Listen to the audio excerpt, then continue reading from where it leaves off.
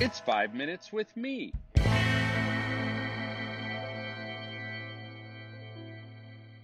Hey. I hope you're having a good day. This is Marco, and you are listening to 5 Minutes with Marco.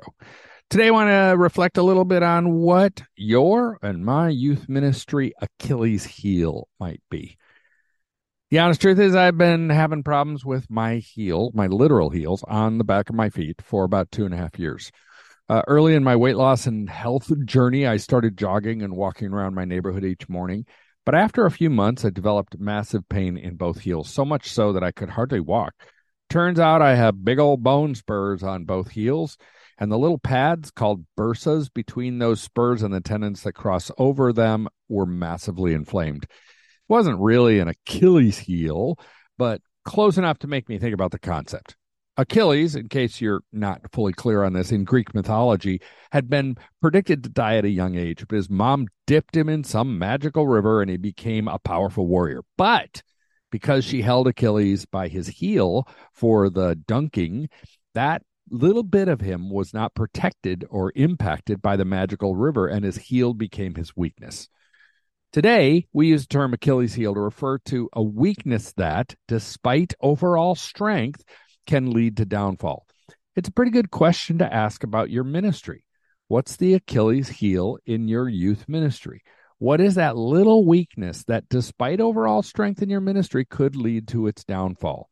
And what is our collective Achilles heel in the practice of youth ministry? What's holding us back?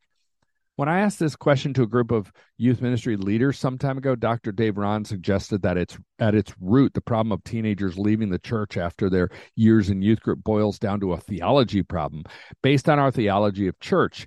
He suggested each church has a self-image based on their theology of church, and that works itself out in all kinds of practical ways. If you take some of those assumptions down the road a few iterations and years, you end up with teenagers who aren't connected with their churches beyond youth group. Just today, I was doing a little coaching with a pastor in a slowly dying church. Her church loved the energy she brought and thought that she was going to save them from death. But force of personality isn't enough. She had been leading boldly and even hired a full-time children and youth person, even though there was only one baby in the church and not a single teenager. The church went along with that one.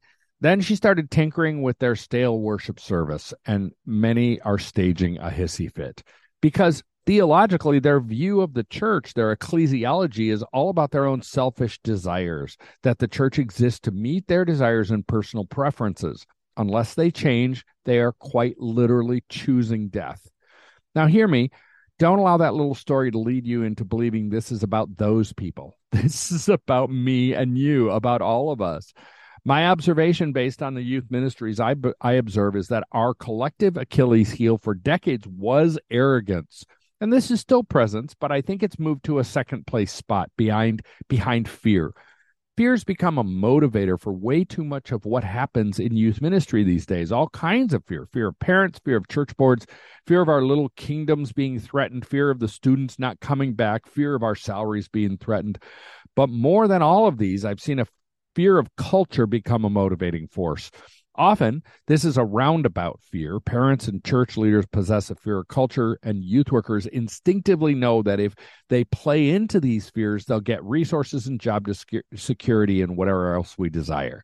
But remember, Romans 8:15 tells us, you did not receive a spirit that makes you a slave again to fear, but you received the spirit of sonship and daughtership, and by him we cry, Abba, Father.